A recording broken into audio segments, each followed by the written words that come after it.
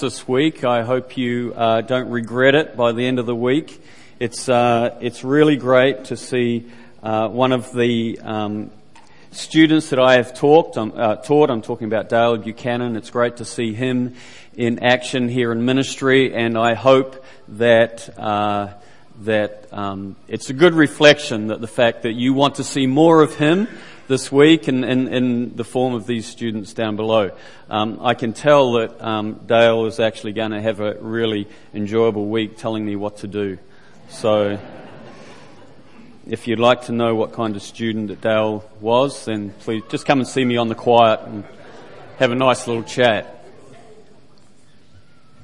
We're going to be in 1 John this morning, and we've decided as a team that we will, when we speak and do devotions and so forth, that we'll, where possible, do it from 1 John. So I'm going to open up with chapter 1 this morning, and I want to do so by just telling you about a little parenting experiment that I engaged in recently. Now, I just need to preface this by saying that some of you will be horrified at this, okay?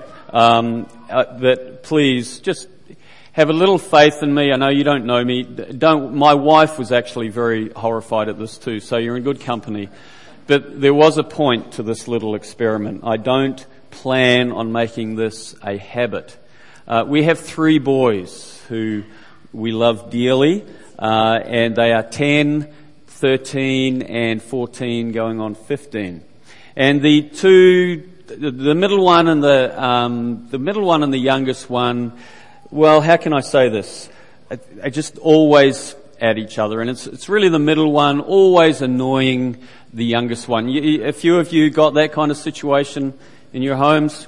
It's day after day after day, to the point, what do you do to change this? And so I finally said, and here's my little parenting experiment, I said to the middle one, I will give you, I'm trying to be careful not to mention his name, I will give you $50 if you can go 5 days without annoying your little brother. You see, you're horrified, aren't you?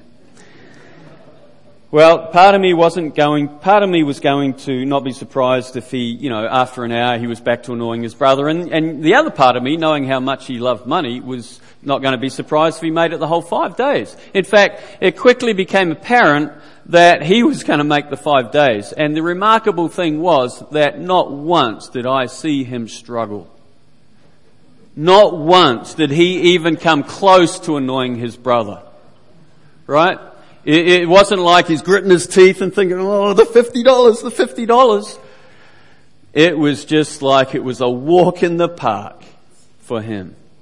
And so after the 5 days, much to the dismay of my wife, I handed over the $50 and I drove the 3 boys to school that day, and I said to them, isn't it amazing how so-and-so, referring to the middle son, isn't it amazing how just a $50 made such a change in his life? Just $50. I mean, gone from annoying his younger brother every single day without fail to all of a sudden transformation. $50 was a real life changer. Just remarkable. And I said, here's the point, boys. And I said some other stuff, but just to, for the sake of time, that's what Jesus came to be for us. A life changer. I use the word treasure, because that's really what the $50 was to my son. It was a treasure. Jesus Christ didn't come just to simply take us to heaven. He came to change our lives. He came to be our treasure. Now, I didn't expect that they would suddenly drop down in repentance and, bow before the Lord and worship and suddenly transformation from that point on. Not at all. In fact, he's gone back to annoying his brother. But I do hope from that little parenting experiment that they will never forget it. They will always remember one thing, and that is that Jesus Christ came to be a life changer, came to be their treasure. Came to change their lives. And you see, that's why John here in these first 4 verses mentions the word life 3 times. In fact, he even refers to Jesus as life. Not that Jesus brings life, though that's true, but that Jesus is life. The life appeared. Now that's not really so strange when we think about it to talk like that. We might say, He is my life, referring to a boyfriend or a spouse, or we might say, she is my life. I've heard people say, work is my life. I remember one lady saying to me at church once, my kids are my life. In 2011, my mother died, and I went back to the funeral in New Zealand, which is where I am from, if you couldn't have guessed the accent by now. And over from her tombstone was another tombstone, and on the tombstone read, golf was her life. You see, what do people mean when they say such and such is my life? They mean these things have changed my life. He, she, my work, children, golf, have changed my life. And that's what John is saying that Jesus is. He's a life changer. And in verses 5 to 10 of this first chapter, John goes on to describe the essence of a changed life. And perhaps you'd love for your life to change. Perhaps if you're a wife, you'd love for your husband's wife to change. If you're a husband, you'd love for your wife's life to change. And John's answer to how life changes might actually surprise you. It might not be what you think.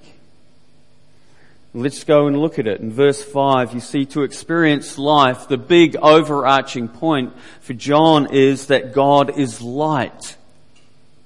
Right? To experience life is to experience God as light. He says that God is light, and in Him there is no darkness at all. What do you think of when you think of a light? Look up at the roof and see these lights. What do you think of? What do lights do? You come into a dark room and you turn the lights on. Oh, that's where the remote is. Oh, that's where I left that book. You can see when you turn on the light. That's what lights do. They reveal. And so if God is light, that means that He sees everything. He's like a giant spotlight. He sees you. He sees inside of you. He sees inside your head, inside your mind. He knows what you're thinking right now. He sees you like no one else sees you. You can't hide from Him. Because that's who He is. He's light. Now, how does that make you feel? How does that make you feel that God can see everything? Everything about you. Now, one way to try and react to this is to try and hide and go into the darkness and try and hide from God and others so that no one can see what we're really like. Now ask yourself, what would it look like to live in the dark? What would it look like to live in the dark? In John's day, this is just a little bit of background to this book of 1 John. In John's day, some who were once in this church, not the people that he is writing to, but people that these readers are aware of, were once part of the church and now what John calls in the dark.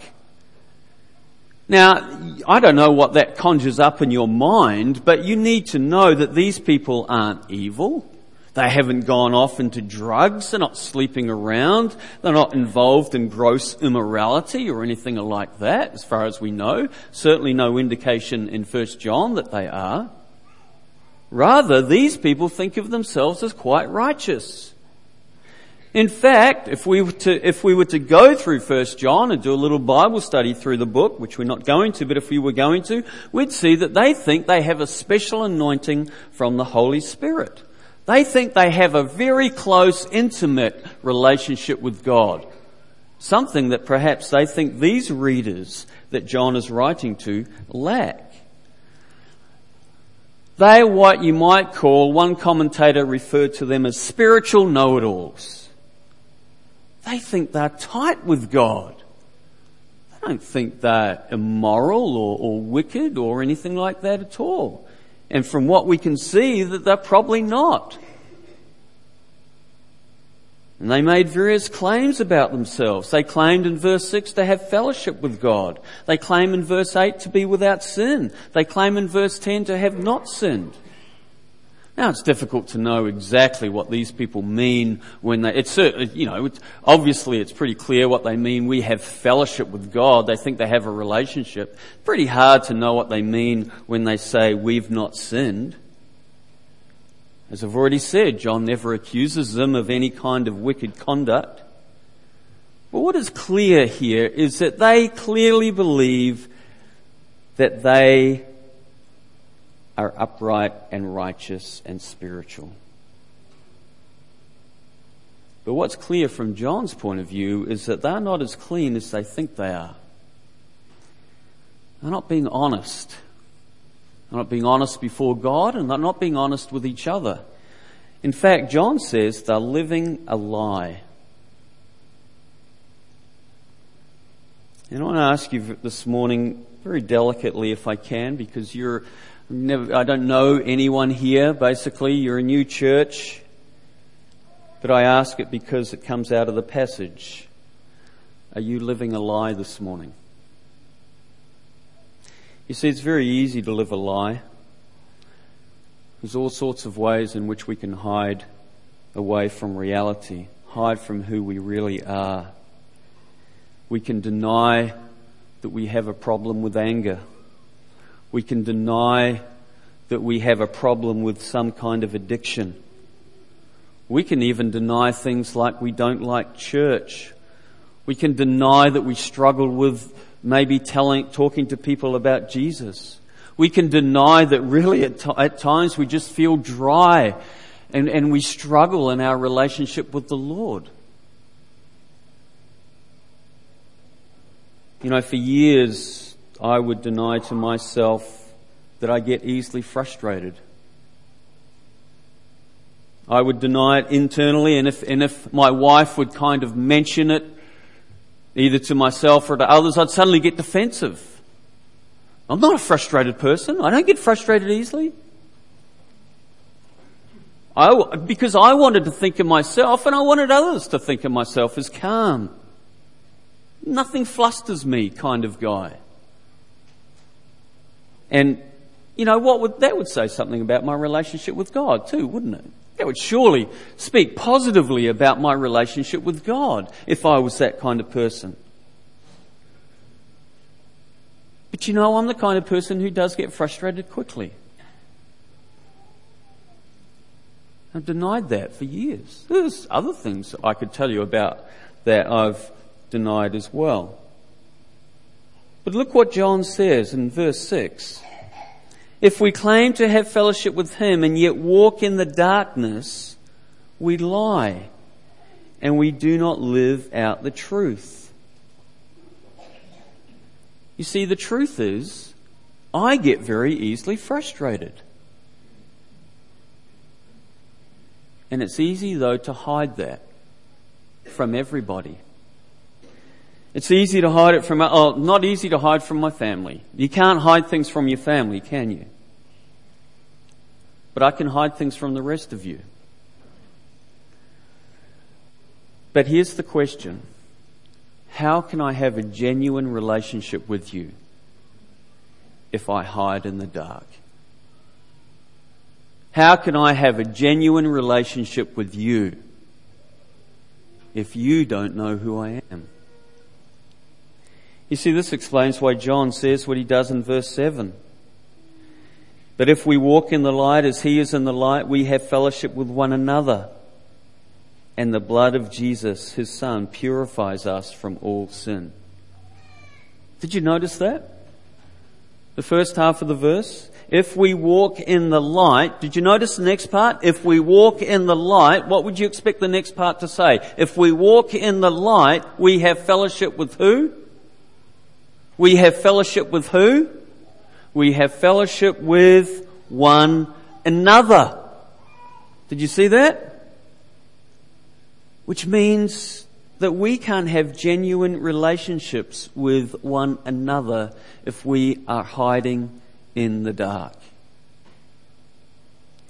You know, I was with a friend the other day, a good friend of mine, and we were driving together.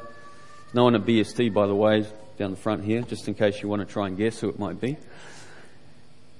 And he confessed to me that he really has a great fear of people not liking him.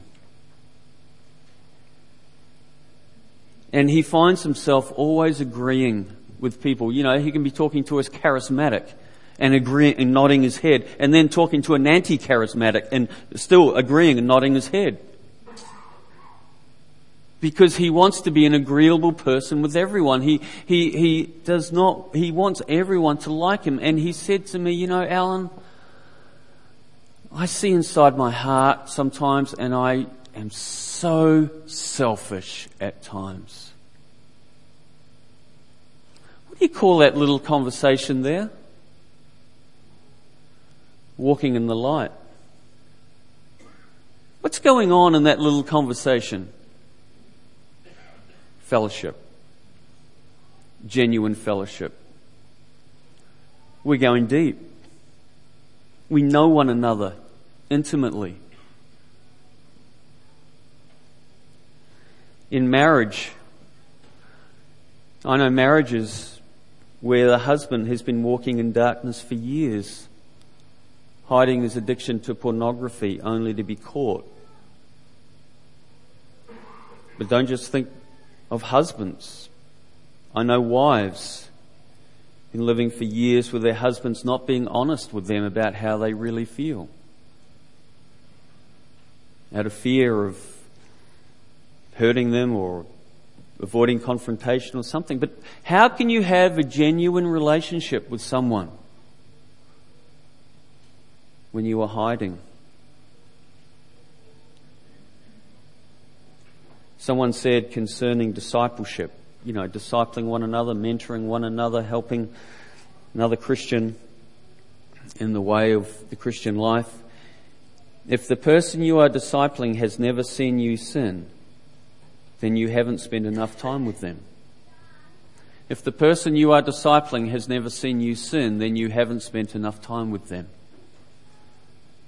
They haven't seen the real you. Unless, of course, you think you never sin. But we're afraid, aren't we? We're afraid people won't like us if they see the real me. I'm afraid that you won't like me if you know that I'm the kind of person who gets frustrated quickly. We're afraid that people will judge us. It's so easy to live as though we're on trial. You know what I mean by trial? Courtroom. Let me give you an example. And, you know, in some ways I really hesitate to give this example, but sometimes, you know, the examples that perhaps annoy us are sometimes the most clearest. They just help us get it. You know, I don't know what happens, you know, in your head. This may not happen. You know, I'm trying to beat around the bush, can you tell? But what happens when you've got people coming around for a meal? Maybe you don't know them too well. I mean, what happens? I can already hear some laughter going on. Everything goes on hold. Why? Tidy the house. Why? Why do we want to tidy the house? Now, of course, you may not, but I do. Why? Because I'm afraid that when people walk into the house in its current state, they'll judge me. They'll form an opinion of me. And I'd rather hide behind a tidy house. Hide in the dark. You see, often, perhaps we don't even realize we do it. We live in the light of other people's judgments. It's very easy for this place here to be a courtroom. I stand up here and I speak and I sit down and I wait for the judgments. And I hope they're good. You see, it's very easy in whatever we do to look at life as a courtroom. And we simply live as though in light of what other people think. But is that life? Is that life? That's not life. That's bondage. It really is. You see, Jesus is life because He went into the courtroom. He went to the cross, to that courtroom, and took our sin. And you see, He has already taken our judgment. Do you see? You may judge me, but the fact is, I have already been judged. As we prayed before, there is no condemnation for those who are in Christ Jesus. You may experience judgment from others, but the fact is that Jesus has already taken your judgment. And that's why John goes on to say in verse 7, and the blood of Jesus purifies us from all sin. You have already been judged.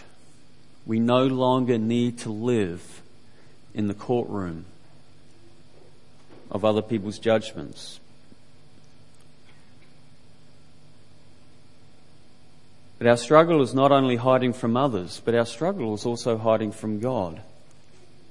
I came across an article a few years ago, a very insightful article, that talks about how we attempt very subtly to hide from God.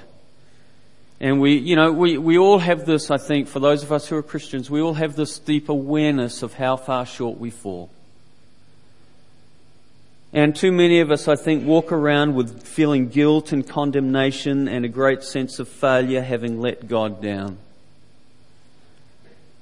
And you see, what we can do, almost without really even thinking about it, is try to alleviate our guilt by spiritual efforts. The common ones, reading the Bible, or prayer, or saying yes to a ministry, or just being good in general. Now, we don't believe these things will save us, but we trust in them to alleviate our guilt, to make us feel a little bit better about ourselves. But you see, that's just another form of hiding. But this time hiding before God. The only way to experience real life is to be not only honest with others, but honest with God. That's why He says what He does, a well-known verse in verse 9. If we confess our sins, He is faithful and just and will forgive us our sins and purify us from all unrighteousness. You know, there's something extremely liberating. I don't know if you've ever thought about this before, but there is something extremely liberating by saying, Lord, I have an anger problem. Lord, I don't want to pray right now. Lord, I'm going through a season where I don't like going to church at the moment. Lord, I am so critical of so-and-so. Lord, I'm struggling to love my spouse. What is that? That's honesty before the Lord. It's exactly what 1 John 1:9 says. Someone once said, prayer is not a place to be good. Prayer is a place to be honest. That could liberate your prayer life right then, I think. Prayer is not a place to be good. Prayer is a place to be honest. And when we are honest with God, He forgives us. For those of you who are parents, just think about what you want from your children. Isn't it honesty? Isn't that the endearing attribute that we all look for? I don't care that you broke the pot. I just want you to admit it.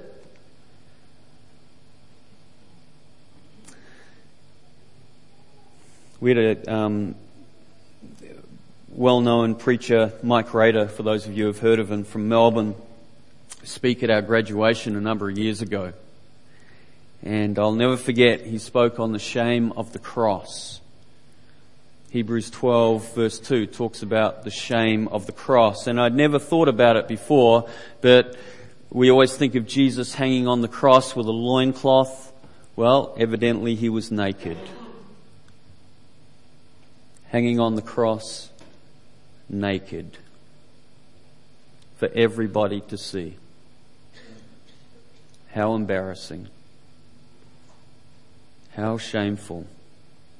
You know, you can't help but make me think of Adam and Eve in the garden. When they found out they were naked, what did they do? They hid. But you see, Jesus didn't hide. And the remarkable thing is, He didn't stay in the light. He went into darkness for 3 hours. Why did He submit to such shame? Why did He submit? Who here would want to stand before a crowd of people like that? Why did He do it? And the answer is so that we might never have to be ashamed. Before others or before God. You see, others might be ashamed of us, but God never will be. We might fail. We might make mistakes. We might get things wrong. We might mess up. We might sin. But we need never, ever feel any shame before God. Is that not like $50 to a 13-year-old boy? That message? Do you know anyone like that? Who would shine on you like a giant spotlight and see everything about you and say, I forgive you. Isn't that like treasure? Something to live for? In fact, to fix my thoughts on the cross like that, I'm sure is the only way to deal with my frustration problem. Let's pray. Father, we thank You for how gracious You are.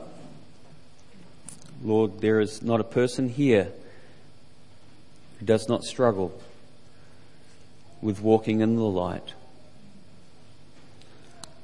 We know only too well what we are like, and it's a struggle to let other people see that, and if we're honest, it's a struggle to even let You see it.